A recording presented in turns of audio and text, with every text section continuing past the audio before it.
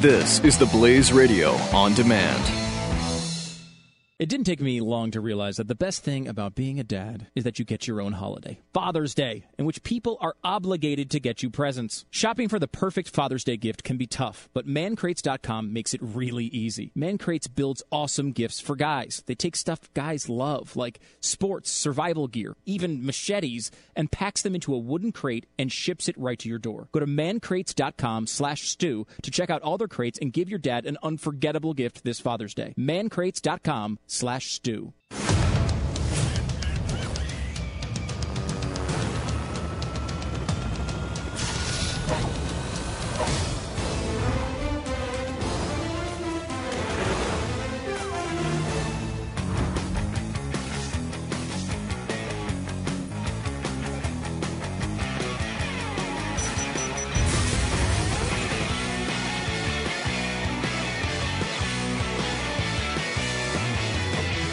Jays 6 in a row. 6 in a row. Here it comes. Oh, sorry. So we were just talking about the Toronto Blue Jays and their incredible success as they've inched within one game of 500. Wow, is that exciting? Wow. Oof, man. They're on a roll. If you could talk about the Winnipeg Jets for a while. I don't think they even exist anymore. Didn't they move? Even more excited. Isn't there just... How about the Montreal Alouettes? Okay, we can talk about that. them? Michael Sam. Yeah. Your boy, Michael Sam. Yeah, he's up in the old Canadian Football League. You know who else is there? My boy, Cody Hoffman from BYU. Also there. Mm-hmm. There you go. See? So, all Canadian sports talk today. Of course, obviously, every Tuesday we do this here in Pat and Stu. Going to get to the Edmonton Oilers coming up and some of their hopes and dreams for the season. They've really struggled with the draft this year. 888-727-BECK, 888-727-BECK. You have to love Canada. I mean, what is it? A glorified state of the United States of America. But they struggle to maintain their identity and their sovereignty so badly that they put all these restrictions, like 70% of the artists they play on the radio have to be Canadian. Are you aware of that? No. Yeah. Really? 70%, and then it's a certain percentage of the players in the Canadian Football League have to be Canadian. And if you bring in Americans, it counts against you and all that kind of stuff. But yeah, like the Blue Jays' big signing in the offseason was Russell Martin, who's Canadian. And I swear that was part of it. I'm glad they signed him. For a Canadian team, that is part of it. Yeah, they like that. And that's understandable. Yeah. But I listen to a decent amount of Canadian sports radio, as I'm sure you do. And you do realize incessantly. Yeah, you're always every time I walk into your office, you've got it. And yet you didn't know the Canadian rule. What's that? Well, that's what I mean. I don't hear a lot of music. I only listen to the talk radio, Sportsnet 590, The Fan, which I hear all the time because they Blue Jays talk. It's very important. Maybe not to the audience, but to me, it is. Maybe more important to the audience is whether we have an actual strategy with ISIS. Maybe that's important to the audience. They don't care about that. You think Canadian baseball still above the strategy? Still above that. For Obama, the audience, and the Canadian Football League. Good. All of the above. Yeah, I mean, this is apparently basically what he said. Now, of course, they're going to try to back off of this, but watch the original comment first. This is him talking about, in a press conference, about their complete and total strategy about Iraqis and ISIS and everything else. Watch. One of the areas where we're going to have to improve is the speed at which we're training Iraqi forces. Where we've trained Iraqi forces directly and equipped them, and we have a train and assist posture, they operate effectively. Where we haven't, anyone believe this guy? morale, lack of equipment, etc., may undermine the effectiveness of Iraqi security forces. So we want to get more Iraqi security forces trained, fresh, well-equipped, and focused. And President Abadi wants the same thing. So we're reviewing a range of plans for how we might do that, essentially accelerating the number of Iraqi forces that are properly trained and equipped and have a focused strategy and good leadership. And when a finalized plan is presented to me by the Pentagon, then I will share it with the American people. It's not, we don't yet have a complete strategy because it requires commitments on the part of the Iraqis as well about how recruitment takes place, how that training takes place. And so the details of that are not yet worked out. He said that before, by the way. They don't have a complete strategy. Well, he said initially they didn't have a strategy yet. Now, then it was, we don't have a complete strategy. Now it's, because the Pentagon has come out since he made this statement and said, well, no, we've got a strategy. I mean, of course we got a strategy. I mean, a strategy? We're talking about strategy? We've been strategizing our Stradivarius for a long time. We're at war. We're talking about strategy? He's like Allen Iverson up there trying to talk denials here. But I don't think that in reality they actually do have a plan they think is going to work. I mean, I think they're doing something where they're feeling it out and seeing how things react because they've limited themselves. All the things that could be a strategy to win, as you've pointed out multiple times, Pat, are things that they've taken off the table. Mm-hmm. So, and look, with this guy running things, I'm glad he's taken it off the table. But still, it's going to be difficult to become victorious in this and actually be honest with people about what you have as a strategy when you've taken half the strategies off the table. John Sununu called him the most incompetent, insensitive, incompetent administration in at least, was it 4 generations or something like that? I don't know. Just the 4 generations? Just 4 generations. Okay, so. that's not that bad. And I mean, part of it is, I guess, incompetence. I don't give him that much credit, though. I think a lot of this stuff is, it's indifference. I don't think he cares about what happens in Iraq. He just doesn't want anything to do with that. That's not his point of interest. That's not what he cares about. I don't really, it don't bother me with that stuff. Not his passion project? Not his passion. His passion project is the fundamental transformation of America. That's what he wants to do. That's what he's hell-bent on doing. And that's what he's pretty well accomplished since he came to office. But as far as, the security of the United States and taking care of this mess, he doesn't want anything to do with it. So I think it's more indifference than incompetence, but you can maybe mix that in. I mean, at the very best thing you could say about these guys is they're incompetent. But I don't think that's what it is. I think it's indifference. I think it's on purpose. I think, they've got ulterior motives, and he's pathetic. It's just your problem, so I can boil this down, your problem with Sununu's comments is that they were too nice. Too nice. What about dumb? Far too nice. What about dumb? Oh, yeah, dumb. Dumb was it. What about tone deaf? Tone deaf, thank you. What about boggles the mind? Mind-boggling. Yes. Insensitive, incompetent. Dumb, mind-boggling. Tone deaf. Insensitive, and incompetent. And again, the patents do official stance on those comments. Too nice. Too nice. Mm-hmm. Too nice. Too forgiving. Too forgiving. Also, Obama was talking about heritage and immigrants, and because, as you know, I think you know, Pat. I mean, judging by your viewpoints, maybe you don't. This was a nation built on immigrants. It was built by immigrants. It was built on top of immigrants. Right now, the foundation of the country are immigrants. If you dig down deep enough, you're going to see a bunch of immigrants down there. Wow. That is what happened with this country. It was literally built on top of immigrants. Wow. And that's what a lot of people don't know. Luckily, our president does. Watch. One of the remarkable things about America is that nearly all of our families originally came from someplace else. We're a nation of immigrants, the source of our strength and something we can all take pride in. And this month, Immigrant Heritage. Why is that? Stop it for a second. Why is that? Why? Why the hell would we take pride in that? What do I care about that? Why am I proud that I came from somewhere else? Why is that a good thing? Yeah. Why is just that inherently good? It's meaningless. I'll give you an example. Meaningless. Perfect example of this. Vice just did a story about a town in Brazil. And the town in Brazil was settled by 10,000 angry Confederates who left the country when the Civil War ended. They were pissed off that they lost the Civil War and wanted slavery to continue. So they moved down there to Brazil. This town is a town of immigrants.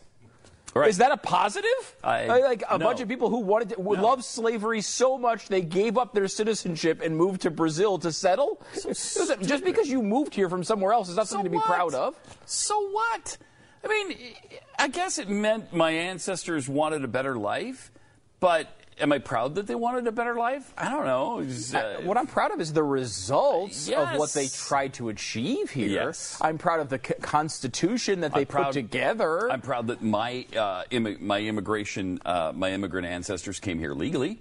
Yeah, proud of that. I'm proud of that. Proud of that. I'm proud that they assimilated into America. Proud of that. Yeah, the Tsarnievs were immigrants. Were we proud of them? No. You don't get stupid. What a dumbass comment. You're not proud of people just because they moved here. That's not a. We've all come here from somewhere else, and that's something to be proud of. Yeah. It's not really. Why? I mean, Orbitz might be happy about it, but that doesn't mean that we have to be proud of it. And by the way, at what point do we stop being immigrants? Right. I mean, I'm sure, yes, 4 generations ago, somebody moved here, or maybe 6 generations ago in my family, somebody moved here and launched the family in this country. But we've been here a while. I don't consider myself an immigrant anymore. I don't either. In fact, I was born here. I barely traveled outside the country. I went to Bermuda once. I've been Jamaica and the Bahamas, the Dominican Republic, lots of islands, but I don't consider myself an immigrant here. I'm pretty much here. And the other thing is, every country has that same story. Of course. Every single nation on earth. We all came from somewhere else. The Mexicans are not indigenous to Mexico. The Canadians are not indigenous to Canada. Aborigines are indigenous to Australia. They can maybe lay that claim, I guess. I mean, but if you go back even further from Aborigines, they weren't there originally. They probably weren't there either. Right? We all started in Mesopotamia, supposedly. It's like it's just a dumb thing to brag about. I'm so tired of it. Like I used to live in Connecticut. I don't brag about it. I know. You know? And we're the only ones on earth who are saying, yeah, we're all here from somewhere else. Why would you identify like that? Yeah. It's because he doesn't identify with being a full-fledged, proud American. That's right. He identifies with his Kenyan heritage or whatever the deal is, or Indonesian, or from Hawaii. He doesn't give a rat's ass about the United States. I mean, look, there's an ingredient in the immigration process, particularly in this country, that led partially to our success. And that was because, I always like to talk about it as an all-star team. We had a lot of people in other countries who were like, holy crap, I got a shot to go do something somewhere else. I'm going to risk all of this. I'm going to risk this crazy boat trip. I'm going to risk going to a place I've never been with no money in my pocket. I'm going to have to work my ass off to get there and make a great country. And that was an ingredient in the success of this country. But it's also the thing that this guy wants to eliminate. Right. It's the thing he doesn't praise. What he talks about is giving people things. The thing that the part of the immigrant story that's important is that getting off of a boat with having absolutely no idea where your next meal is coming from and creating a great country. It's the last thing in the world this guy is encouraging. And it's really the opposite of what he wants. What he wants are people to come here illegally, breaking the law, and then give gifts from the government of the people, of the immigrants who are here already. So he can enslave them for the rest of their lives. Dependent on government, and again tear down another part of what made this country great. And a side note to this is that this is his weekend address, which was Saturday, which was the anniversary of D-Day. No mention. Oh, you got to be kidding. Wow, that's really bad. Instead of D-Day, he talks about how we're a country of immigrants. He talks about crazy. Immigrant Heritage Month. Let's start over from the beginning and watch. Oh yeah, we haven't even gotten halfway through it. Sorry. One of the remarkable things about America is that nearly all of our families originally came from someplace else. We're a nation of immigrants. It's a source of our strength and something we can all take pride in. Why? And this month, Immigrant Heritage Month, is a chance to share our American stories. Too, by the way? My own life journey as an African American, and the heritage shared by Michelle and our daughters, some of whose ancestors came here and changed, has made our family who we are. This month, I'm inviting you to share your story. Stop talking tough. Just visit whitehouse.gov/New Americans. We want to hear how you or your family made it to America. We can't just celebrate this heritage. We have to defend it by fixing our broken immigration system. I'm going to keep doing everything I can to make our immigration system more just and more fair. Last fall, I took action to provide more resources for border security, focus enforcement on the real threats to our security, modernize the legal immigration system for workers, employers, and students, and bring more undocumented immigrants out of the shadows so they can get right with the law. Some folks are still fighting against these actions. I'm going to keep fighting for them because the law is on our side. It's the right thing to do, and it will make America stronger. The law is not on your side. What are you talking about? This guy is such a lying piece of crap. And by the way, according to the Washington Post, he's stopped fighting for a lot of these things. He's had so many legal setbacks, they're kind of like, I think it's time to give up on this particular action, which, of course, is good, just, and legal and constitutional, but surprising. Mm-hmm. I mean, at this point, just legal and constitutional is not enough. Meaningless to him. Yeah, and it's meaningless to him, and it's meaningless seemingly to our society. I guess some of the courts still hanging on a thread on that one, but it doesn't seem like it's an important part of the equation at this point. Yesterday on his show, Chris Matthews claimed that Hillary was moving further and further left, pushing Bernie Sanders into irrelevancy, and that she has a few things in common with him and Al Sharpton. Douche Hall of Fame. The big news this Monday is that Hillary Clinton, the Democratic frontrunner, will offer herself this week as the candidate of the Democratic left. There'll be no center course for her, as there was for Bill Clinton in the 1990s. No Democratic Leadership Council, no third way. Already, she has steered left on immigration and gay marriage and attacked Republicans on voting rights and promises to be equally tough on other ideological matters. Is this the smart move? Is this, perhaps more important, the necessary strategy to win? Is it a position she's taking to ward off challengers, or is it truly her philosophy? If you look at her, she is on issues like blacks and how they're treated by police. She could be Al Sharpton, and she's just as tough, laying it out like that. On immigration, as tough as any immigration lawyer fighting for the rights of Hispanics. On voting rights, she sounds like me. Okay, she is really hitting the hard point. I don't think there's much room to her left. If you're Bernie Sanders, where are you going to go? Listen, America. No doubt. Listen to that. He's right on that one. And this is something echoed by the Daily Beast, who called Hillary Clinton the most liberal candidate in your lifetime, if you're 40 or 50-year-old Democratic voter. This is, Politico has a story today about how Wall Street is freaking out by what she's saying. I mean, like, the people who are Democrat Wall Street supporters are saying, wait a minute, I mean, like, I can deal with the normal Democrat. I can't deal with this. They're fearing that her move to the left, for whatever reason, to guard against Bernie Sanders, who has zero chance of actually winning the nomination, she's just going left. And, I mean, it opens up a door for a Republican candidate that can come in and just talk sensibly about and competently about something. It's helpful for O'Malley.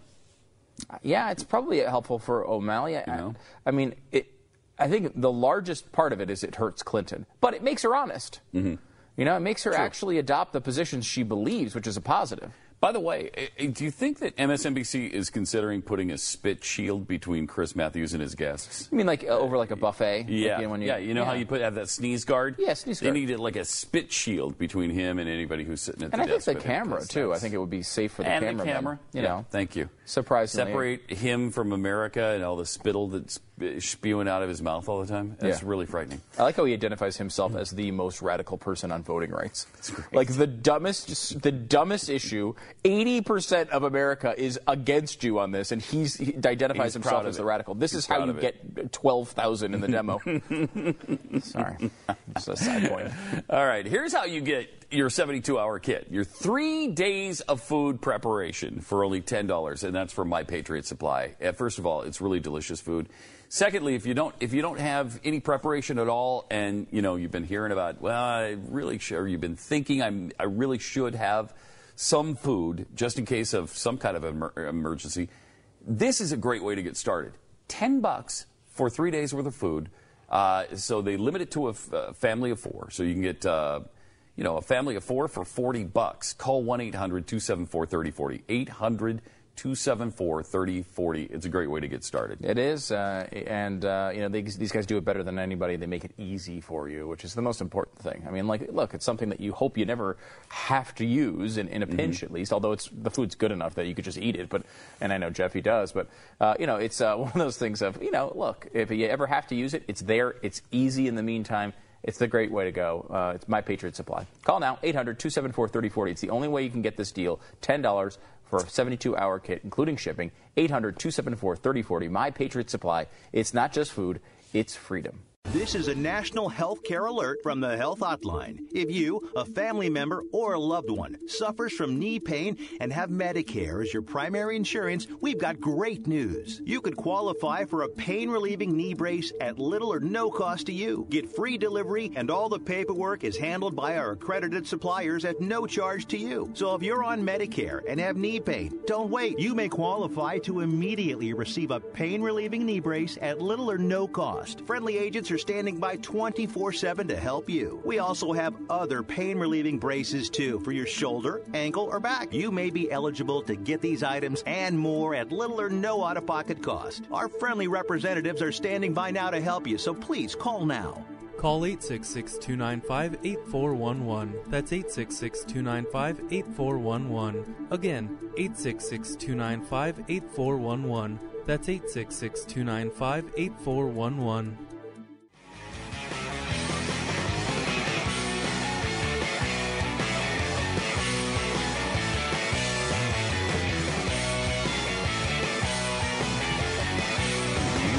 Triple 8-727 back. It's Pat and Stu. I'm really, of course, I've showered and washed my hands, so my now, never again is now, sign on my hand has washed away. But it applies to almost every story we have. I was watching SportsCenter last night, or something like, it wasn't SportsCenter. It was. I know what it was. It was a film on the 1980s Miami Hurricanes team. Yeah. Because you remember the Hurricanes in the 70s. Awful. 60s and 70s Miami Hurricanes get beat by 40, 50 points every time out. And then along came Howard Schnellenberger, and he turned the franchise, he turned the school around, and he went and recruited in the urban areas in Miami, and got a lot of kids from South Florida, where you've got a really good pool of talent. So he got a bunch of kids that could play football into Miami, and then they eventually won a national championship. But because of the arrests and the NCAA sanctions and the allegations and the attitude of the players and the way they conducted themselves and behaved, people hated them. I couldn't stand Miami in the 80s. It had nothing to do with the fact that the players were black. The players were black on every team. Yeah. What bull crap that is. They acted like they were the only school in America with black football players in 1986. Shut up. It's so stupid. And so, it started out to be a really good piece, and I was really interested because I thought, this is a little different spin on Miami, and they talked to a lot of the players and Michael Irvin and all those. And I started to come around a little bit, and then they started with the racism. Yeah, it's just flat out racism. That's what it is. It's surefire racism. Calling us thugs is just racist. It's just racism and bigotry. That's what it. No, shut up. It was the way you behaved, the way you conducted yourselves, and we were supposed to love it. I'm sorry, we didn't, and that doesn't make us racist. Yeah, my favorite team in that era was Nebraska. And they had a lot of black players. I don't know if anyone noticed, but they didn't act like that. No, they didn't. That was a class organization. Yeah, it was a class organization. Now, some other players obviously had issues, just like any other team. But Tom Osborne knew how to shut it down. Yeah, he, that's the way it was, and that's that's not a. What it is a really convenient excuse if you're the person in that situation.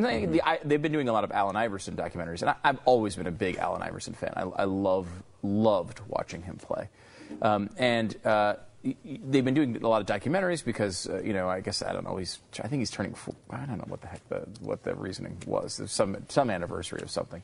Anyway, so he's constantly out there, saying that only he was the guy given a hard time and everyone else was, but that's what you do. When you're in those situations and you act a certain way and people start thinking things that are negative about you, you create excuses as to why that is happening that are convenient to you. Mm-hmm. And when you are a team where you have people getting arrested all the time and doing drugs and acting out terribly and, not showing sportsmanship and all the things that Miami did in that age, you have to create the excuse that people don't like us because we're black. When every other team, look at LaShawn McCoy is a great example of this year. LaShawn McCoy gets traded to the Buffalo Bills. He gets replaced by 2 African-American running backs and is saying that the coach is racist for trading him. Well, no. Doesn't make a lot of sense. It obviously makes no sense at all. No. And then you get a story like this from Jimmy Carter. White Americans have, quote, feelings of superiority to color people of color. Hey, what are you talking about? Speak for yourself, you douchebag. This guy is pathetic. How long do we have to hear about him? When will he shut up? When will people stop covering him? The question put to Carter by writer Charles Green of the AARP Bulletin allowed room for more positive reflection, but the 90-year-old former president chose to focus on the negative, as he always does, because that's who he is. Race relations have always been important to you. How would you assess them now? Carter responded, the recent publicity about mistreatment of black people in the judicial and police realm has been a reminder that the dreams of the civil rights movement have not been realized. They've not been realized, Stu. None of them. No, of course not. Many Americans still have racist tendencies or feelings of superiority to people of color. That is just unbelievable. So we've gained no ground, I guess, since the 40s, the 50s, the 60s. We've gained no ground. Well, it's not like Jimmy Carter had a possibility of changing that. I mean, he was only president of the United States. Yeah. And has been in a leadership position, obviously, as every president is afterwards. What's he done? What have you done? Nothing. You've done nothing. And look, the bottom line is, of course, we have moved quite a bit in the right direction. These complaints are largely outdated. Of course, there are situations where racism happens. Of course. Disclaimer. We all understand it. But the bottom line is we've gone so far, probably faster than any country in the history of the earth. There's no probably about it. Yeah, I mean, there's still... We're the only one with this kind of diversity. Yeah, again, that same article that I was just citing before about the Confederacy and the 10,000 Confederates moving to Brazil because they didn't like the idea that slavery ended. They moved there because they wanted to keep their slaves. And until the 1970s, Brazil was still essentially allowing slavery. The 1970s. And now they still, to this day, have large amounts of people who have to go out and try to break up slavery rings all across the country because it's still, to this day, going on. I've never heard of that before. That's right. Really something. Well, you don't, because, I mean, what are you going to... It's like, what is the media going to talk about? That? Yeah, or are they going to talk about, what's going on here with... someone who gets traded and calls their coach racist. I mean, this is, someone who commits a robbery and then winds up dying at the hands of a police officer after an altercation. It's I guess, sexier to talk about that, but it's the same thing Glenn talks about with issues around surrounding gay issues. It's like you have, okay, well, let's talk about the baker who doesn't want to bake a cake for a wedding when people are being thrown off roofs in the middle of the Middle East all over the place because they're gay. I mean, why don't we, when we have a country who is Russia is a country of prominence. It's, until fairly recently was one of the, world's 2 superpowers and is still, on the verge of that. And this is a country that had a unanimous vote outlawing public displays of affection for gays. And we're talking about whether you have to be forced to write something in icing? It's absurd. But that is what the media does. Yeah. Carter was asked if he'd be able to run for president today. He responded, when hundreds of thousands of dollars are spent tearing down the reputation of an opponent in order to get elected, animosity and negativism carries on into Washington. There was harmony among congressmen when I was there. Where were you living? In 1976, 77, 78, 79... Do you remember what you certainly don't, Stu, but do you remember what America felt like in the late 70s under this guy? Oh, well, yeah. Oh my gosh. Certainly read enough about the era. I mean, it was a disaster. It was a disaster. It was like a depression fell over the whole country. I mean, of emotion. We were emotionally depressed. He beat us down. He made us feel like garbage. He made us feel like crap. No Republicans got along with this guy. What are you talking about? And I mean, you look at the Carter. I love the rewrite of history here. The Carter era is interesting in that, like, a lot of people, obviously, in this audience, and I would tend to agree in many aspects, would say that Barack Obama is either the worst president ever or the worst president in our generation. And while there's certainly a great argument to be made, first of all, his term isn't over, so you can't write that history yet. But I mean, I've always said that, in terms of incompetence, I don't know that anybody can hold a candle to Jimmy Carter. I mean, Jimmy Carter was a guy, like, where you're seeing Obama fundamentally change society, making people more dependent on government. And those things, to me, long-term are worse. Just being a terrible guy at a job you have, that's Jimmy Carter all over the place.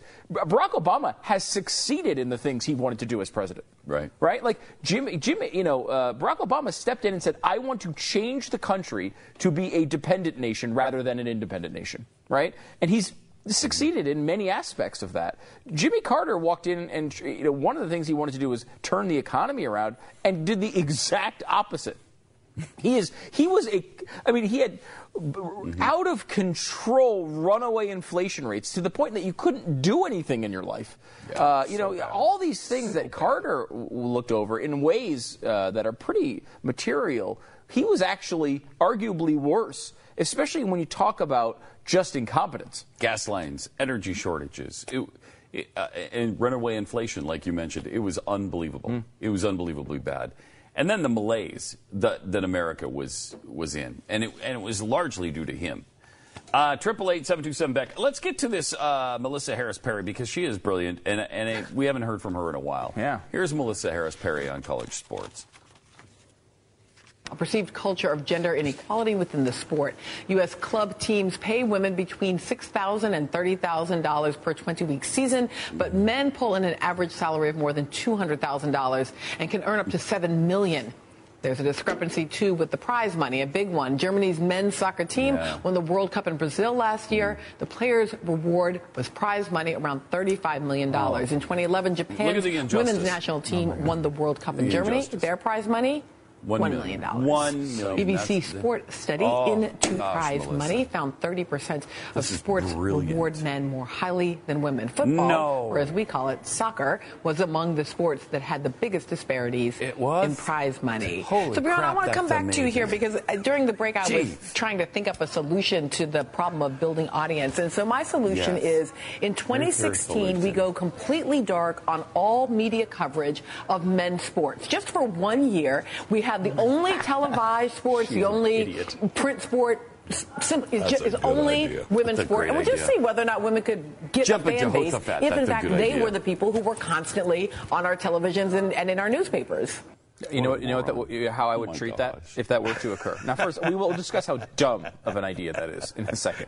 But if that were to occur, that you did a blackout of all men's media coverage for an entire year, the way I would treat that is like a strike year. Yep. I didn't go to women's basketball or women's softball when Major League Baseball went on strike. I just stopped watching for a while. And that's how all people would treat it. Because if you boycott or you stop televising all men's sports, they're going to switch to women's? No, that is not going to happen. Even with soccer, I don't think that would happen. Which is a sissy sport and not a real sport. It's a commie sport. It's a commie sissy sport. And not real, okay? It's a pseudo pastime indulged in by communists and Europeans. So you're a fan? I'm a fan. Okay. I'm a big fan. It's weird because a lot of communist countries do play it, yet that's where you're seeing this weird income disparity. Income disparity. Why? $35 million for men. $1 million for the women. Why? People watch men's sports. The money doesn't just get. You don't just.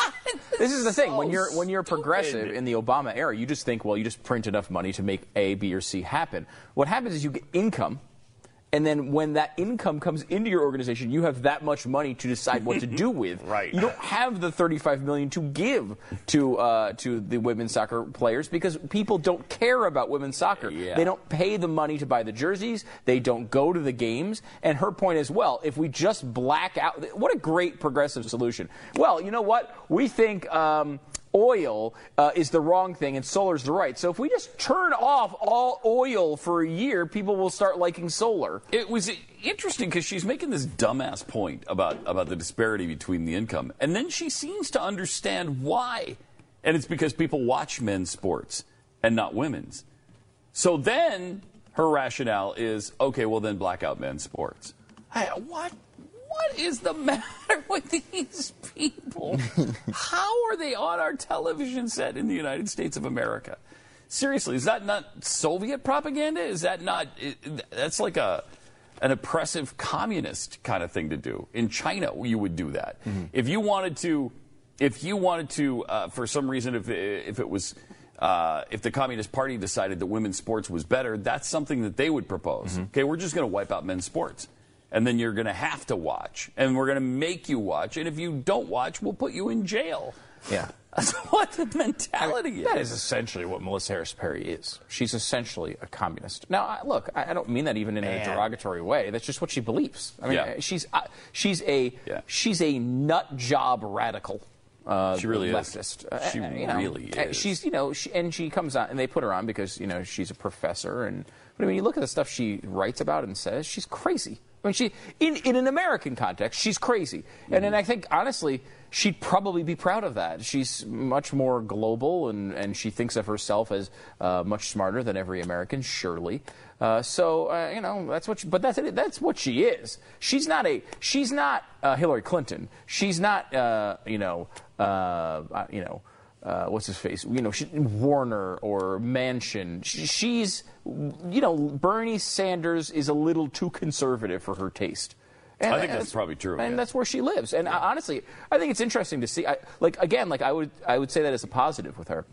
Happy she's out there saying these things. I mean, this is a great example of what these people, many of them actually believe, and where Hillary Clinton is essentially running right now. I mean, Hillary Clinton, we think of her as more of like, because she ran to the right, or tried to, of Barack Obama, you kind of see her in that way of maybe, and her husband was more centrist, and you see her as more centrist. Where she's running now is Melissa Harris Perry world. Yeah, not centrist at all. Not at all. Yeah. 888-727 back. More patents, too, coming up. Oh, good. I like that show. I like that show. Didn't call them the greatest show ever done. They're dumb Americans. You know what I mean? They don't even know they're from a nation of immigrants. Right.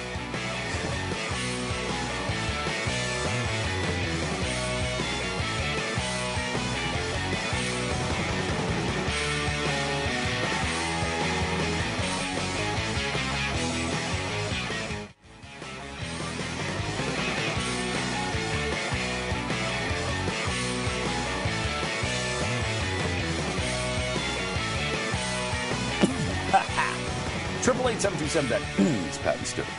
Barack Obama is making the case for preserving his health care law because it's a moral case. It's you can't take this away. It'll create chaos. You know who's responsible for that? Barack Obama.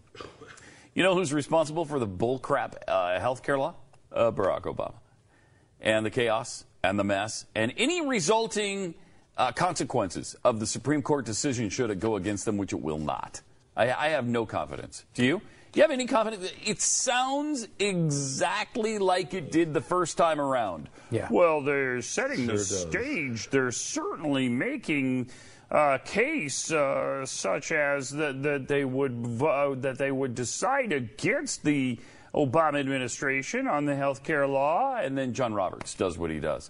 And and they're saying all those same things now. And I expect the same result now. I've got no confidence in it. Yeah, and actually I would say this one's worse because the last time the oral arguments really were in favor of repealing it. It felt like they were going to repeal it. And then you went through this and you got all these same signs and President Obama was out making a speech today, I know, about why this shouldn't happen. He's pressuring the Supreme Court. It worked last time. Why not give it a whirl again? But this time the oral arguments were at best mixed. I would say, if anything, they were going against the changes we would want.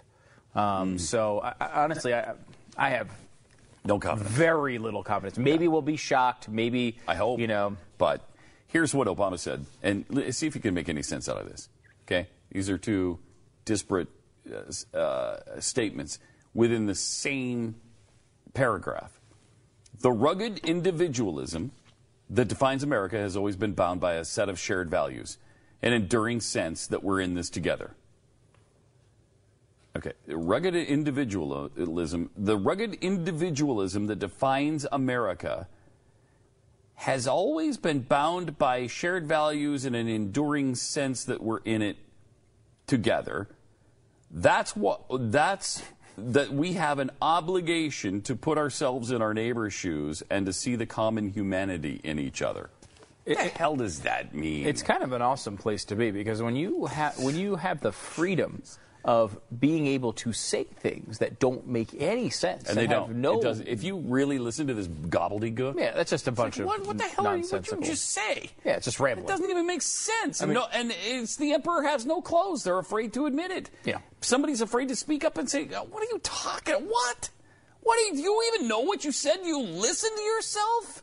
You graduated from Ivy League schools? Shut up. Yeah, shut up. That's bull crap."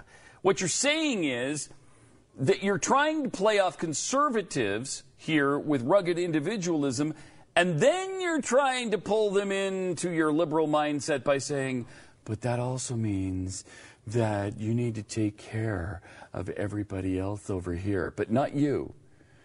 The government needs to take care of them through the money that we're going to take from your rugged individualism. I love that. If the rugged individualism that defined America believed that you should have universal health care, then the Founding Fathers would have done it. Yeah. They would have said, hey, let's have universal health care. What they didn't do for 200 years was allow universal health care to happen. Only you, in 2009, were able to actually do it. They didn't want that, and that's why they stayed away from it. And that's why every president up until you was able to stay away from it. Even some who actually wanted it weren't able to get it done. And, of course, you, by hook or by crook, by pole vaulting over the wall, were able to get it done in a way that was blatantly unconstitutional, with massive problems that you're seeing again go to the Supreme Court. And, maybe you'll get another ruling. I mean, you could stack and pressure the court. You could do it. They're trying to pressure the court right now into.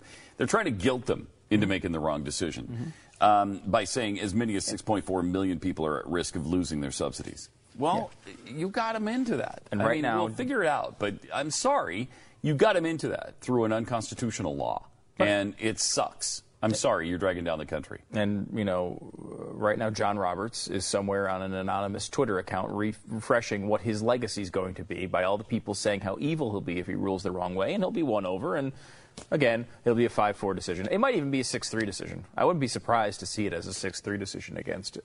I mean, look, it's blatantly true. The Burwell argument is completely, we are right on that. It is in there. We've obviously seen multiple people who are architects of it talk about it that way. It's in there. It's written that way. You can't change a law retroactively. I should say that's not even true. Done over and over and over. But I should say it's not even true, though. You can change it. What you need to do is pass an amendment to it. Right. You need to go in and vote on it and say, okay, this is actually what we meant. We screwed up. We had a mistype. Let's fix it. You don't just get to just do it afterwards knowing you can't get the votes to do it. And that is how do you run a law-based society when the people in power can say, well, I know the law that was passed says A, but what we think it meant was B, so it's B? Again, you'd hold up your hand with the writing on it and say never again is now. We are in a bizarre place right now. But I am fully confident that that will stand. Me too. Me too. There you go. Because that's America in 2015. 888-727-BECK. More Pat and Stu. We live in a country that Jeffy's running free. He's not even in prison currently. What kind of country is that? I don't know. I don't know.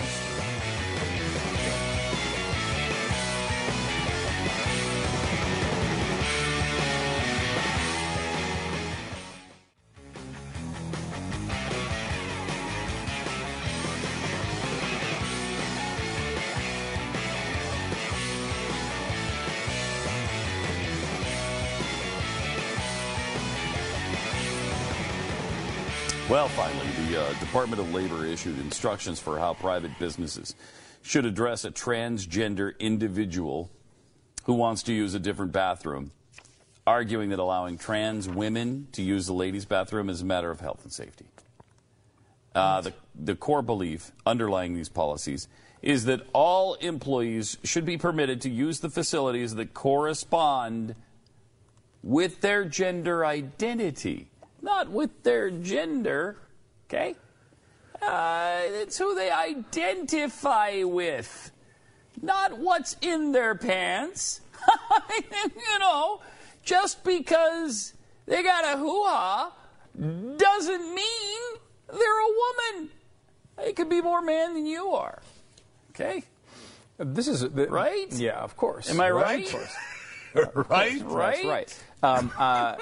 I envision a world in the future of the Ally McBeal bathroom. Yes. You remember that? Yes, that I show? do. Yeah. And I've been to bars where that's the situation too, where you just walk into a main area and then there's just a bunch of stalls, and men and women are in the main area, and then there you have essentially your own little. And stall. some people might be on the floor having sex. Other people might be pooping on the floor. Some might be swinging from the ceiling. You've probably been to different bars. It's a free-for-all. It's a free-for-all. That's the world I envision very soon, because that's what's gonna freaking happen. We all can It's unbelievable.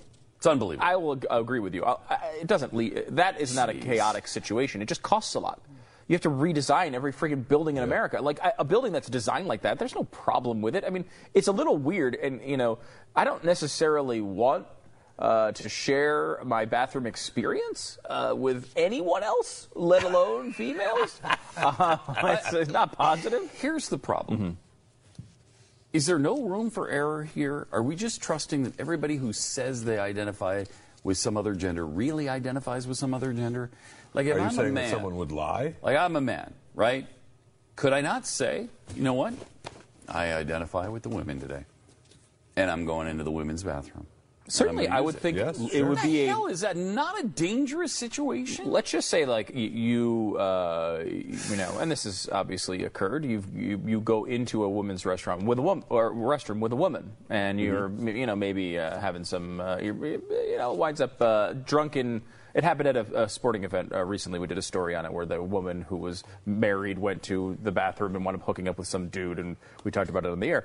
In that situation, would the woman not be able to claim in her legal defense that I just felt like a woman that day? That I was, I just felt like a woman, or a male, excuse me. I identified as a male that day. Therefore, I was in the male bathroom. Yes. Like, you can't. I don't see why not. I don't see why you couldn't. I mean, it would be a good defense. Yes. Yes. It's okay. That's what the world we're going to. Okay. The people who are chanting war on women all the time, I'd like to see their approach when they have guys in the bathroom with them all the time. I can't imagine they're going to like that. But it seems to be what they're pushing for. Look, I'm not a guy. I'm identifying as a female. Are you? So I'm not a guy. That's all true. Right. You use the women's bathroom today. Okay. All right.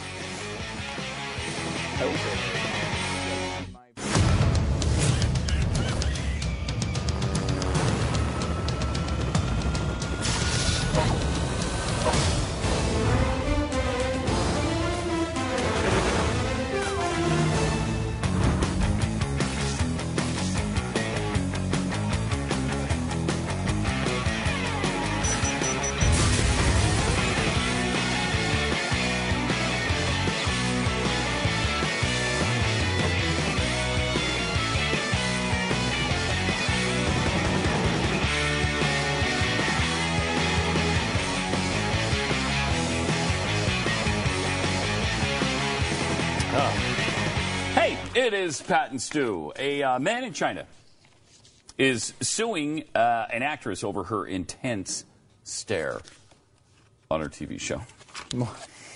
Rules making it easier to file lawsuits in China have led to maybe some frivolous claims. I'm not saying this one is necessarily. No. We need to look into it a little bit more. There is a man who says actress Zhao Wei stared at him too intensely through his television set. I can't imagine suing her for anything, let alone for. Well, look at her intense stare. Look at that. The way she's looking at me. She's not blinking. I will give you that. She's not. Don't look at that. Don't look directly into her eyes like that. The court official, who declined to identify himself, refused to say whether the court had accepted the case. Zhao is one of China's biggest and richest movie stars, and she starred in John Woo's Red Cliff. I love that movie. Lawsuit filed by a Shanghai man involves the primetime TV show Tiger Mom, which debuted in May and centers on a couple's differing approach to raising their daughter.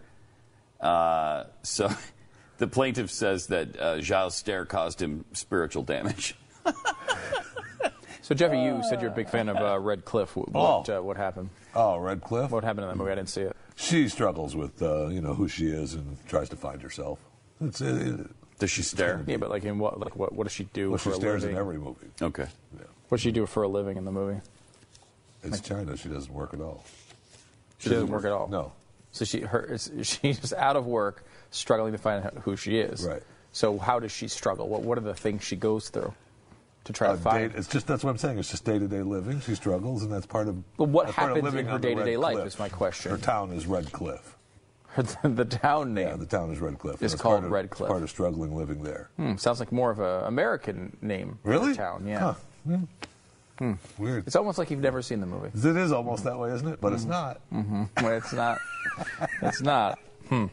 Interesting. Is that a? I mean, people. I will say that we're not exactly. We should do full disclosure here. Many people have sued Jeffy for the way he stares at them. So we're involved in this storyline a little bit. Well, also, it's a well-known fact that Megyn Kelly's continually hitting on me. You've seen the way she looks at me every night. It's embarrassing. It's embarrassing. It is embarrassing. And I've told her before, Megyn, I'm a happily married man. No. And I've told her, stop. Back off. Okay? This is seriously embarrassing for you now. Stop it. And what's her reaction? She won't. She just won't stop. She just continues to stare. She continues that look. You know what I'm talking about. You've seen it a million times. And I'm considering a lawsuit, frankly. Really? Yeah, if we loosen up our regulations here in America anymore, I'm going to sue her. I think there's a good bet that we're going to loosen up our regulations anytime soon. That's certainly something. It seems that's going to happen. You know that's going to happen. I actually do believe your Megyn Kelly story, like I believe Jeffy saw Red Cliff. Same amount. Did you love Red Cliff? Thank you. Yes. Yeah. Okay. Also, police are searching for a woman accused of pepper spraying Del Taco employees and customers over burrito orders. That's a good idea. I kind of feel like I'm on her side on this one. Police are in the hunt for a woman, they say, pepper sprayed customers and employees inside a fast food restaurant. Drive-through customer allegedly upset about her burrito order is accused of walking into Del Taco and attacking them with pepper spray. Rose Keith wore sunglasses during her interview because she says her eyes were still on fire hours after being sprayed in the eyes. It was horrifying. It was terrible. She sprayed me in my face, and I turned around and I couldn't see afterwards. Keith says she noticed a pepper spray suspect making a scene about her burrito and throwing a basket of condiments at employees. I've felt like this a few times. Yeah. At a drive-through. You drive away from the place, and they got your order wrong again! You should have checked before you drove. Tell them no pickles, no tomatoes, and you get pickles and like 3 times the tomatoes. That drives me out of my mind. We thought you said extra thing? Yeah. Extra doesn't sound like no. No, it does not. Okay, they're different words. But police have the license plate number of the vehicle, and obviously they're looking for the woman now. And researchers say they've cracked the code to being happy. Correct orders at fast food restaurants. That's it. That's the code. That's it, exactly. As long as the food comes out, you're always happy. Also, psychiatrist John Tamarin says for many people, the root of everything we're chasing, a better job, more money, true love, is happiness. But this endless pursuit often backfires, too. And we should tell you, in case you're not familiar with what happiness looks like, we have a picture of 3 people smiling. That's happiness, to right? Indicate what happiness is. Surprisingly, they're not 3 or 4 old men. No, they seem to be attractive young females. That's weird. Which is just a strange coincidence. It's certainly not something that just television does. But this is an interesting thing. They're saying after decades in a dozen clinical trials, researchers, say they've actually cracked the code, and they've published it in a handbook. If we learn to command our thoughts, shifting perspective away from the negative and embrace the positive, we will be happier. Jeffy, you're a good example of this. Really positive guy. You know, you're always seeing the bright side of things. Thank you. Mm-hmm. You know, I try. You know, your grass is always greener. Oh, for you, the grass is definitely always greener. Mm-hmm. That's more of a drug reference for you, but if it's true still. I don't know. This is something like we always. The standard line on this is money can't buy happiness, or you know. Sure helps though. It really does. It's actually really great. Can rent it for about an hour or so too. Well, that's love. Money can rent you love. That we know. But it doesn't guarantee happiness. Is the appropriate way to say that. It certainly makes it a hell of a lot easier. Because, you know, when you're not struggling to get through the basic things in life, I've lived both lives. I grew up in a house that was, you know, relatively middle class, maybe a little bit below at times. Here we go. Earlier it was I never talk about Connecticut, and here we go again. Go ahead. Again? Talk about Connecticut. Yeah, tell us about your childhood. You told us earlier, I'm from Connecticut. I never talk about it. Here you go again. Again, that would indicate I did it another time. This is one time, and you're saying it's again. Oh, you're always. And again, I also lived in New York, so it was not Connecticut specific. It's youth specific. The bottom line is, I lived in a place where I did not make a lot of money. I then got out of the house and started working and made really no money at all, and lived in a series of places where I would open up cereal boxes and see cockroaches. And look. I know what it was like then. I know it was like that. Was I happy then? A lot of times I was. It didn't mean that I wasn't happy, but it does make it a hell of a lot easier when you can take dumb annoyances of your life out because of this. You know what I mean? No question. You know, one of the things I hated more than life itself back when I lived in Connecticut was mowing the lawn. I freaking hated it. I mean, it was like the bane of my existence. I hated the damn lawnmower. I hated walking back and forth. We had it was a decent sized yard when we lived in Connecticut. But I hated it. It was like the first thing I thought about every time I was going around, when I have any money, the first thing I'm going to do with that money is pay somebody to do this, because I freaking hate it. I hated the thing stalling, trying to start it again. We didn't have a riding mower. We had a crappy push mower. You should have purchased it didn't better work well. equipment. Exactly. Whatever. I'm with you on this. Bottom line is, the second I had $12 in my bank account, I was going to pay anybody to mow my freaking lawn. And as I was leaving my house today, I realized that today was the day that someone was going to come and mow my wonderful lawn. And I was like, you know what? This makes my day so much better. I'm not going to drive home from work later on today and have to get it in before the sun goes down and try to mow my lawn. I'm not going to have to do that. You know why? It's going to be mowed when I return. And look, does that make me happy? I mean, it does make an hour of my life a hell of a lot better. It does. About that. It's more than an hour. Maybe depending on how big your lawn is, maybe longer. Yeah, but I mean, with even small lawns, I mean, you got to edge and trim the bushes and fertilize. I'm with you. Do you do that to yourself? Stu, you can't keep me out of the garden.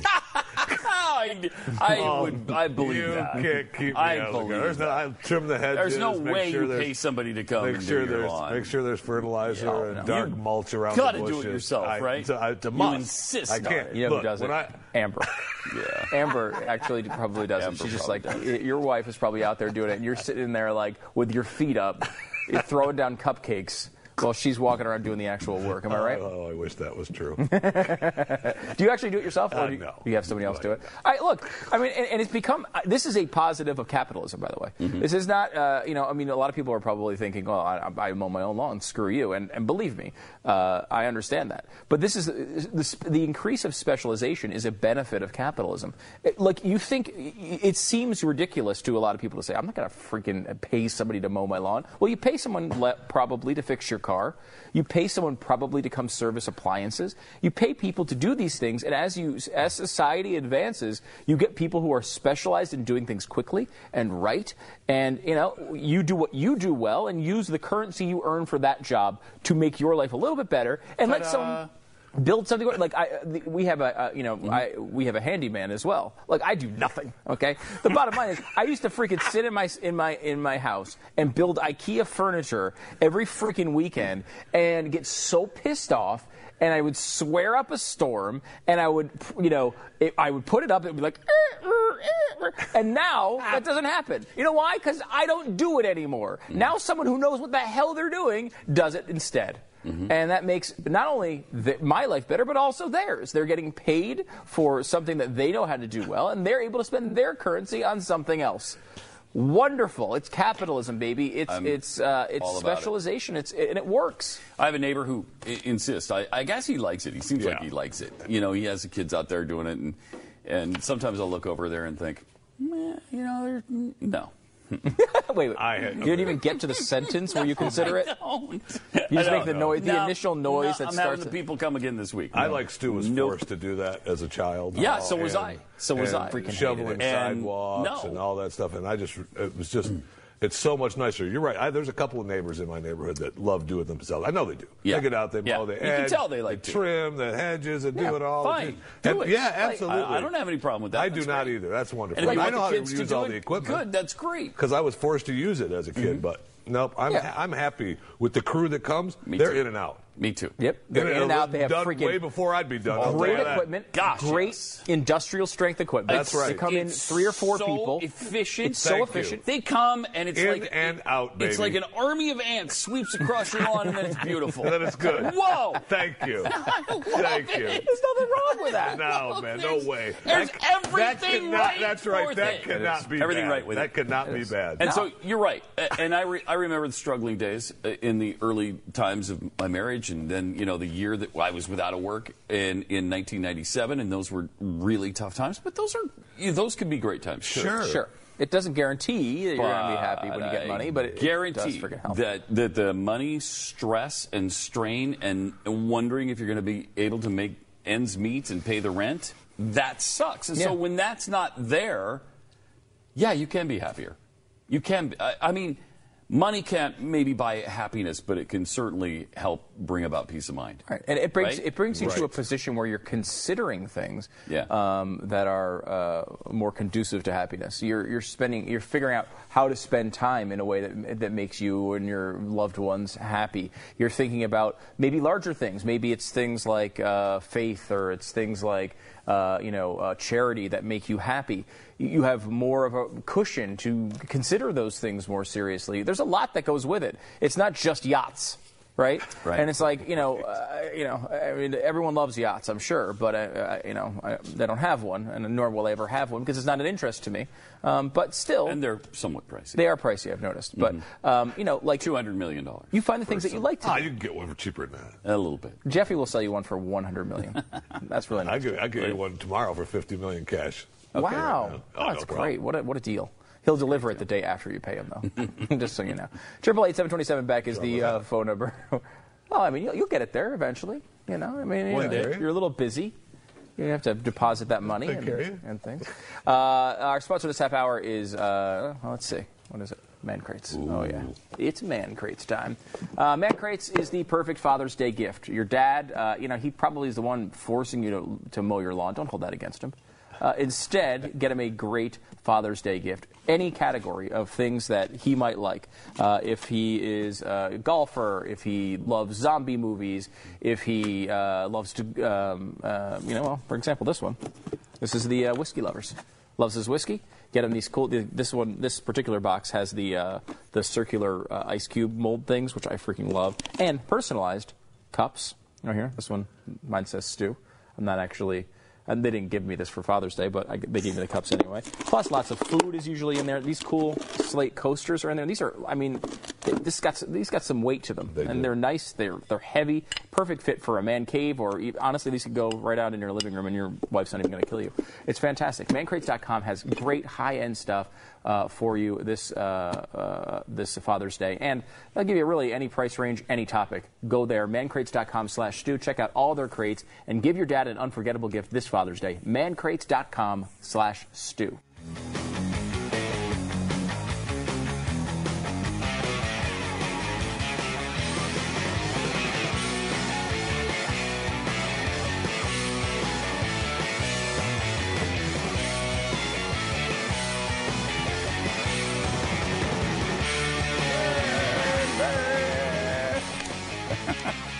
888-727-BECK. It's Pat and Stu. Well, it's no surprise, I guess. They're leaking another story from NBC today that Brian Williams not coming back as anchor.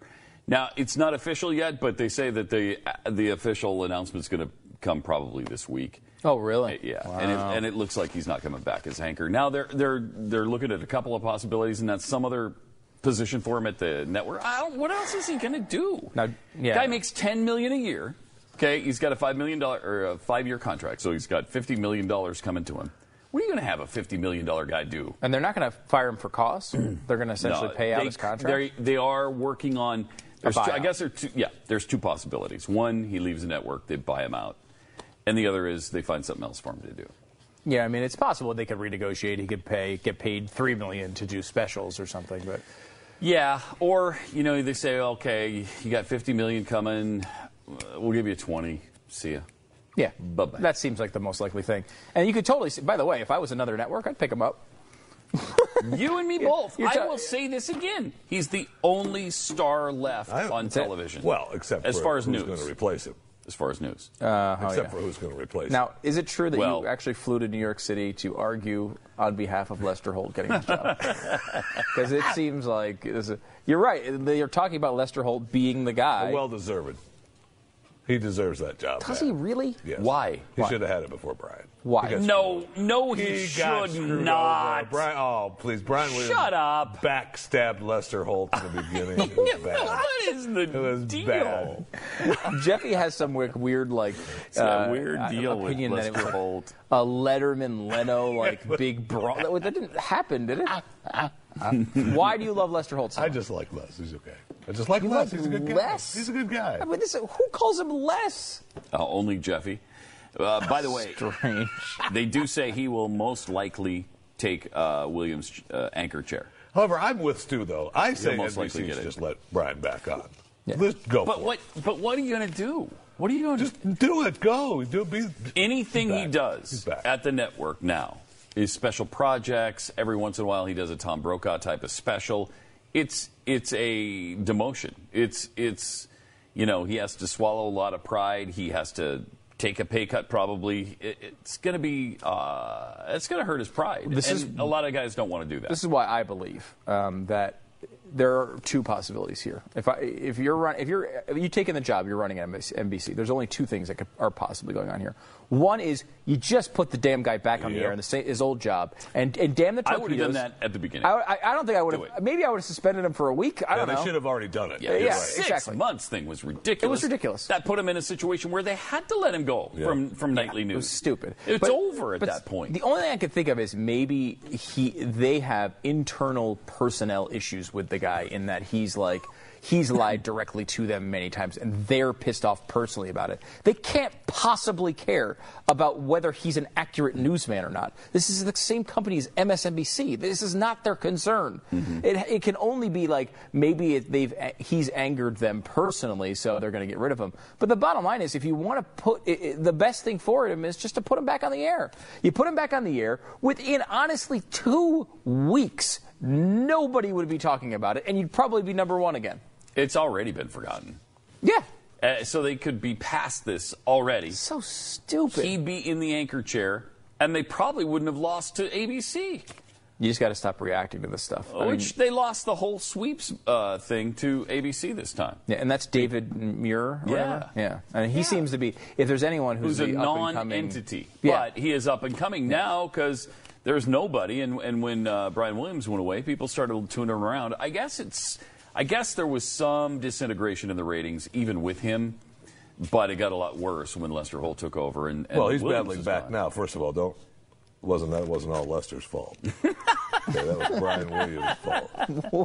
You are a Lester groupie. That was Brian Williams' fault. You're definitely a Lester Holt groupie. He's had an uphill battle to fight, and the ratings are coming back. You need to start a new Twitter handle at Lester Holt Apologist, because that is who you are.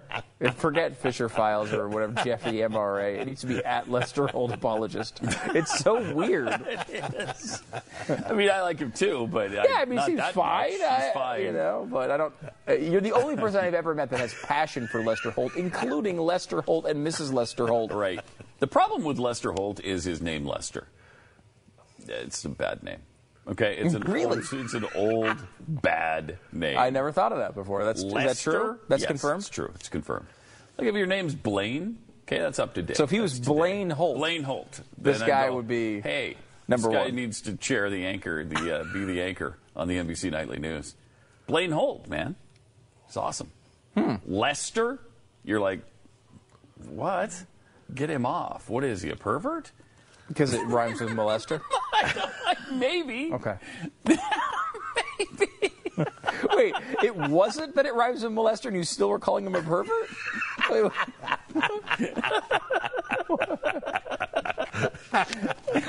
maybe this is why Jeffy likes him so much. Maybe. You guys have a simpatico thing. Except you like it because of it, and I don't. First of all, it was Chester, not Lester. I know. That was the molester. That's true. Okay, so all right. Put Lester on that. You're just lucky it doesn't rhyme with Jeffy. That's all you got to be worried about. Netflix has now purchased a Brad Pitt movie. This is called War Machine. They are based. I mean, you can make the argument they're just going around these cable companies and they're just leading the way with all entertainment at this point. I mean, between them and HBO are really the places where all. This could be a first-run movie on Netflix with Brad Pitt. Four-star rock star general in a satirical comedy. Wow. And remember, again, I not a fan of Adam Sandler's movies at this point in my life. However, they purchased all the rights to his stuff as well. He's got some movie with video games coming out. I don't know if this is the first one of the Netflix deal or the last one of the previous deal, but it looks stupid. It does not look good. It looks stupid. It does not look good. Have you seen that? Have you seen the previews for that? Pixels? And I like Adam Sandler. They're in a real-life Donkey Kong or something. Yeah, and like Pac-Man. Yeah.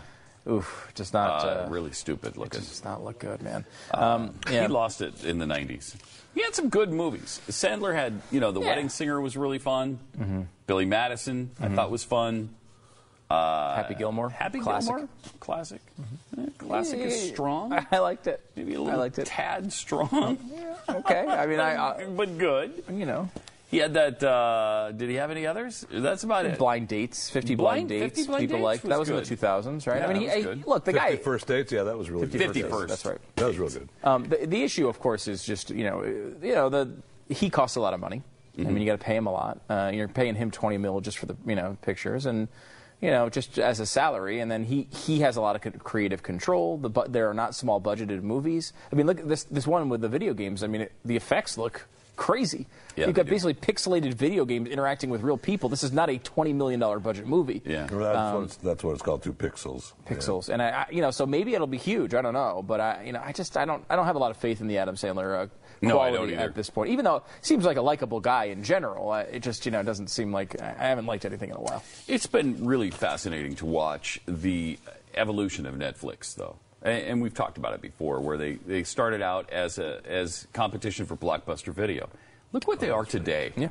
Look what they are today. Basically, what they have become is just something leading else. The world in entertainment. I mean, I'd say so. I think yesterday they were talking about their expansion into Europe and all these other places. I mean, they're going crazy. They're going to have so many people. Original Hollywood movies. Yeah. Holy cow. Amazing. And they've already been doing the series, and the series are so well respected and so good. Yeah, really good. I mean, it's great. Plus, the Adam Sandler, that's what I was thinking of, is that not the Pixels, but the movie he's working on, which I don't know if this was for Netflix or not, but this latest movie that's in filming was this comedy about Western, and he was making fun of all the Westerns, how they used to put everyone in their roles, like the black guy and the Indian and the cowboy. And he was having real Indians play the Indians, and the Indians got mad at him because they were playing satirical Indians. And he's like, that's the point of the movie. Right, yeah. So he's having big troubles with them, too. So I don't know if that movie's going to get done. Yeah, I mean, they could obviously, I guess, hire somebody else. I mean, you got to believe that there are some Native Americans who are not... don't have sticks lodged inside of them. It's like, relax. I can all freaking... I mean, don't people make fun of white guys? I mean, all the time. You can. And that's you can usually, make fun of white guys. Yeah, you can. But this actually movie looks really good. This is it has Matt Damon in it, which is not necessarily a positive for me, but apparently it's a really big book, and now they're making a movie of it. It's called The Martian. We have the trailer for you. This is just came out, I think, yesterday. Love space movies. Watch. Every human being has a basic instinct to help each other out. If a hiker gets lost in the mountains, people coordinate a search.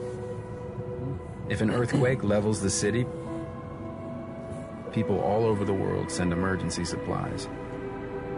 This instinct is found in every culture, without exception. At around 4:30 a.m., our satellites detected a storm approaching the Ares 3 mission site on Mars. The storm had escalated to severe, and we had no choice but to abort the mission. But during the evacuation, astronaut Mark Watney was killed.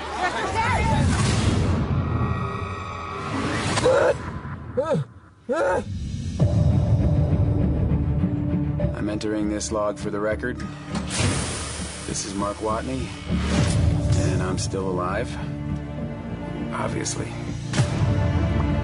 I have no way to contact NASA or my crewmates, but even if I could, it would take 4 years for another manned mission to reach me, and I'm in a hab designed to last 31 days. So, in the face of overwhelming odds, I'm left with only one option. I'm gonna have to science the shit out of this. Okay, let's do the math. I gotta figure out how to grow 4 years worth of food here, on a planet where nothing grows. But if I can't figure out a way to make contact with NASA, none of this matters anyway. Houston, be advised. We've got a video message. It's directed to the whole crew. Play it. My God. Mark Watney's still alive. Woo! In your face, Neil Armstrong. We left him behind. Let's go get our boy. This is something NASA rejected, so we're talking mutiny. And if we mess up the supply rendezvous, we die. If we mess up the Earth gravity assist, we die.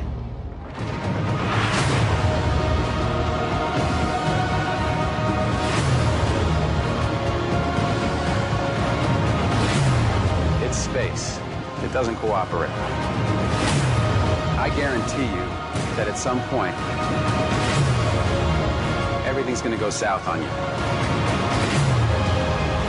And you're going to say, this is it. This is how I end. Is it possible that he's still alive? The Martian. Looks really good, actually. That looks really good. Yeah. Help is only 140 billion miles away. So. Matt Damon.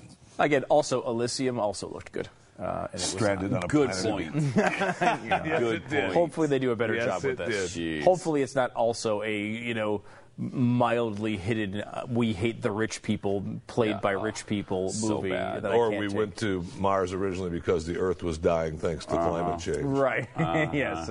It's probably going to be in there somewhere, but as long as they can limit it, I can handle the movie. It looks actually pretty good. Yeah, it does. 888-727 back. More Pat and Stu coming up.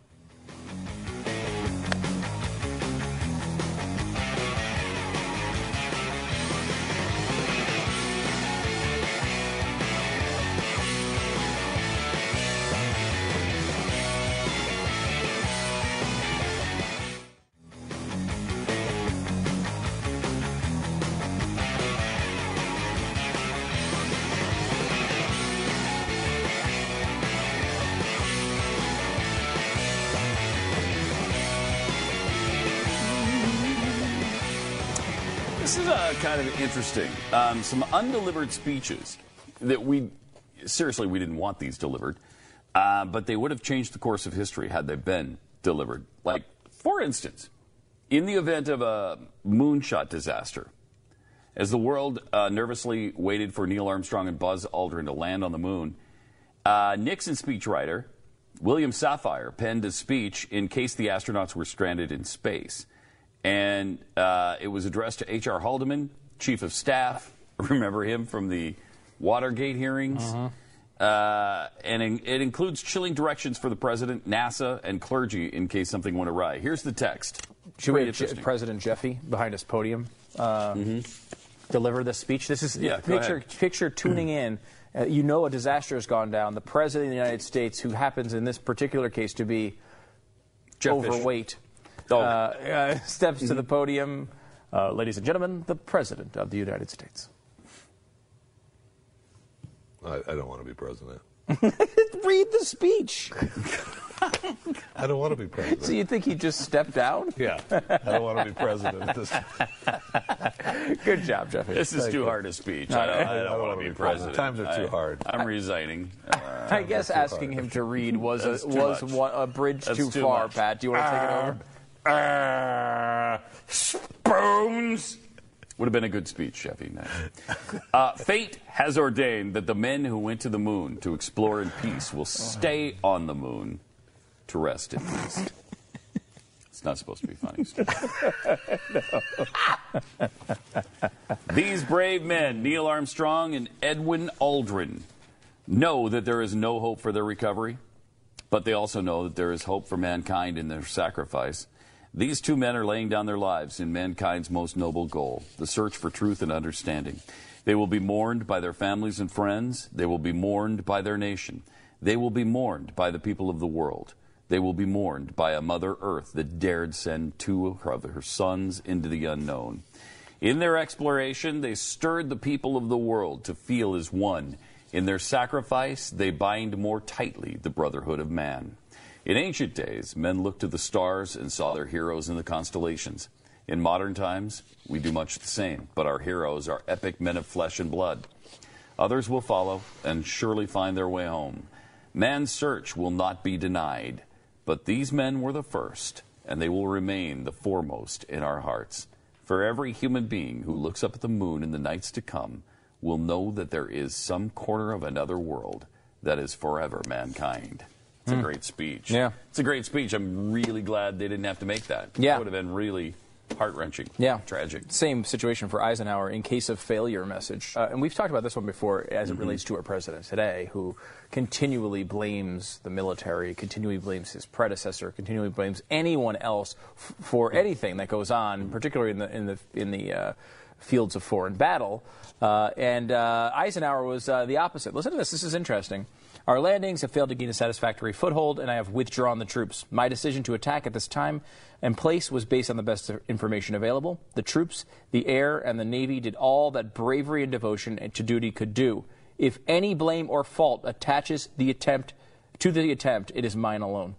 I mean, that's not passing the buck. This is a stand-up guy. It's holding it. Yeah. It's great. Yep. That's the buck stopping with him, with the commander, with the general, with the guy who helped design and order the operation. And this president would never do that. He didn't say it was Coolidge's fault. No. He didn't say it was Taft's fault. It was Bradley's fault. It was Patton's fault. No. Squarely on his own shoulders by Godfrey. Also, there's an ASMR test. An increasing number of people report experiencing autonomous sensory meridian response. Some kind of whole body tingling that listening to soft monotone voices can trigger. Weird. Check this out. Hello, my name is Maria, and I'm here to tell you about ASMR. Autonomous Sensory Meridian Response. It's a pleasant, tingling feeling that you experience when you hear unique, soft voices or hear certain soothing sounds, such as tapping, or both. Like sounds of the I'm experiencing massive irritation. Yeah. That's all I'm experiencing. Keep going. I'm tingling. No, that's enough. Are you tingling, Jeffy? I'm tingling. No, let's Yes, stop let her Jeffy keep going. tingling. Stop Jeffy tingling. So what do you, did you actually? I am not tingling on that. ASMR. Did you get some ASMR? I did get some ASMR. You got some ASMR? Yeah. Oh. I didn't get any ASMR. Yeah, that's there's some weird crap on YouTube. That was really weird. What's the thing where people are like opening like boxes slowly and people like watching and they have like millions of hits? Do you know what I'm talking about? I've read about this recently.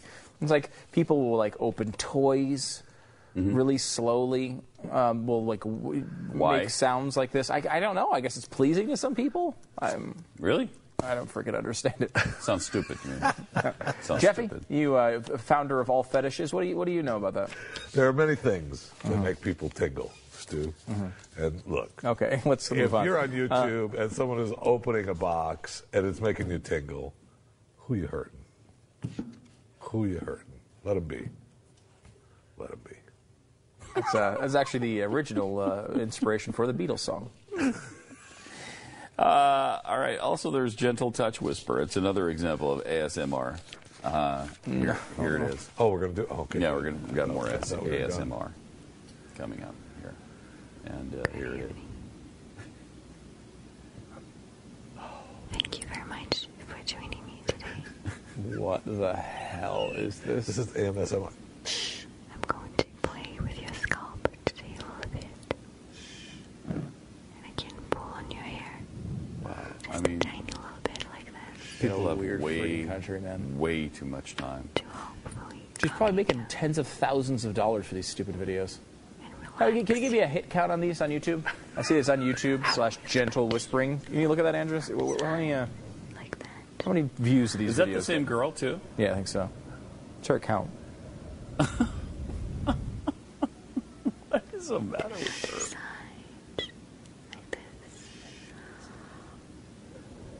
her? Well, people are apparently experiencing brain orgasms or something, they're calling it. That's part of the ASMR experience. Tingling, pleasurable sensation that begins at the head or neck and works its way throughout the body. No. Strange world we live in. It really is. But a wonderful world that happens to have brand new flavors of Frappuccinos. Yes. And we've got 6 new Frappuccino flavors and that I think were suggested by actual people who go to Starbucks. Like it wasn't their recipe. They had like a contest or something. Anyway, we have them, at least some of them here, and we're going to try them next on a new edition of Spoons here on the Pat and Stu Show.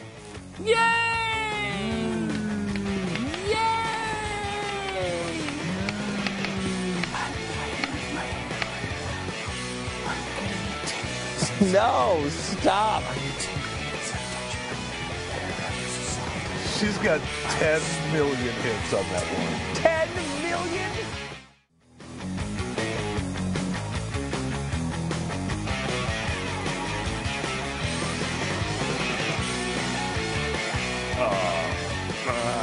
Spoons. Welcome.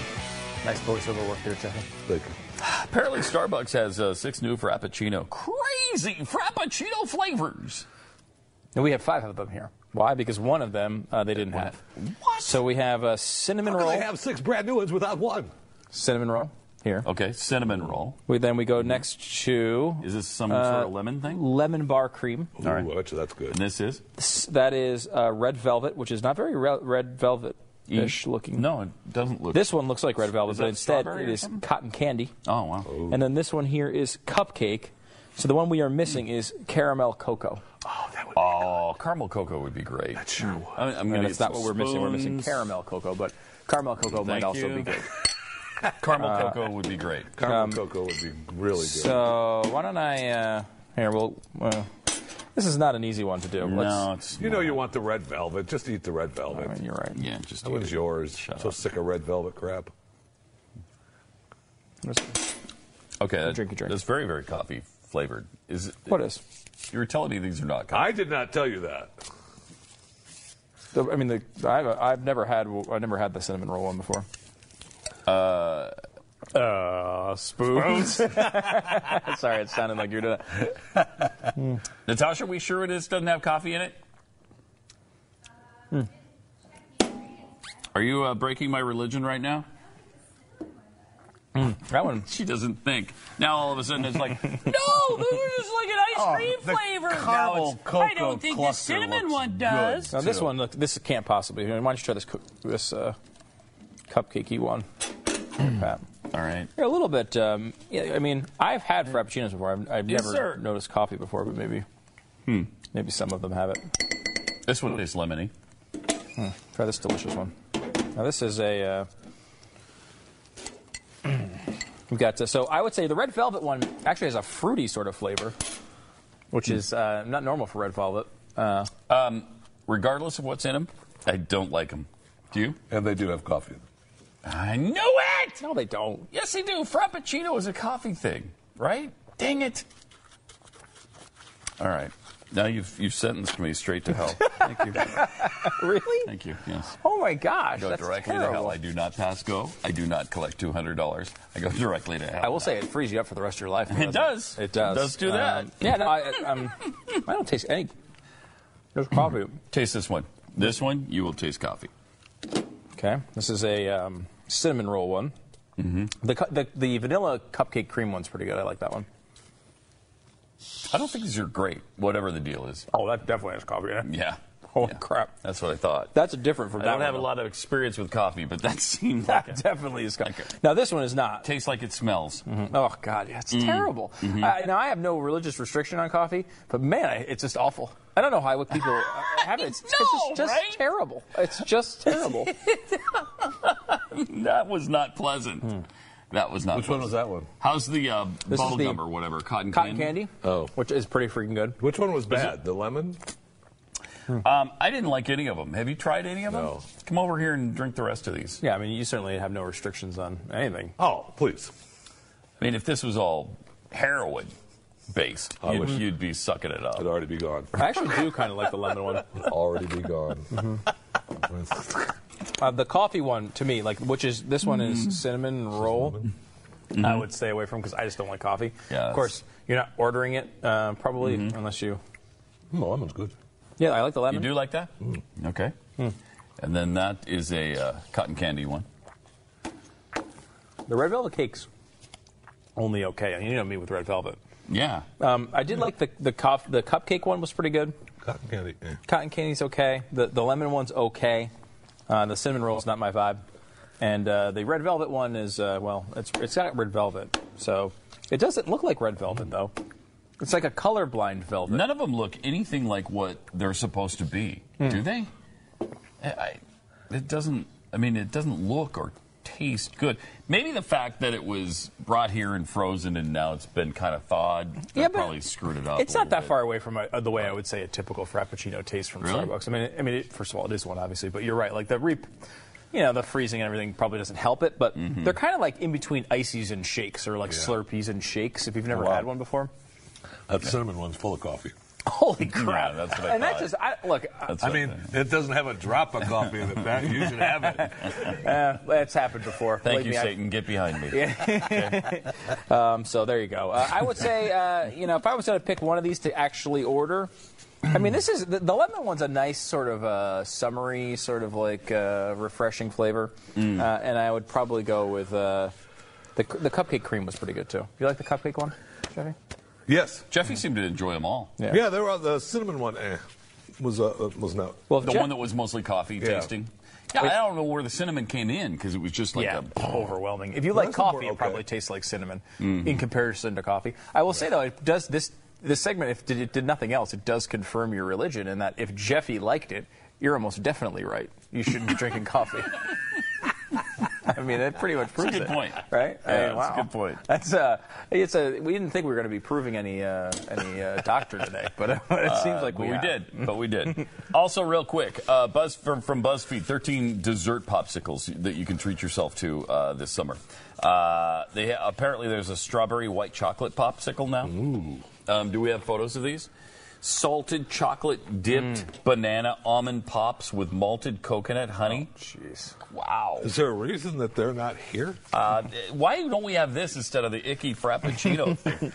Striped creamsicle popsicles, banana coconut ice pops, red, white, and blueberry yogurt popsicles, berry parfait yogurt popsicles, Vietnamese iced coffee popsicles, pumpkin cheesecake, and graham cracker crust popsicles, whole fruit, roasted blackberry matcha pops, gluten-free vanilla cream popsicle. I mean, it would come a long way. I want all of them. I mean, you had like a fudge-sicle when I was a kid. Here. And there would be too much And ice you'll on like the side when your tongue would stick to it. What kind is it? And it was freezer Ice burn. cream. Just eat it. The kind Shut up.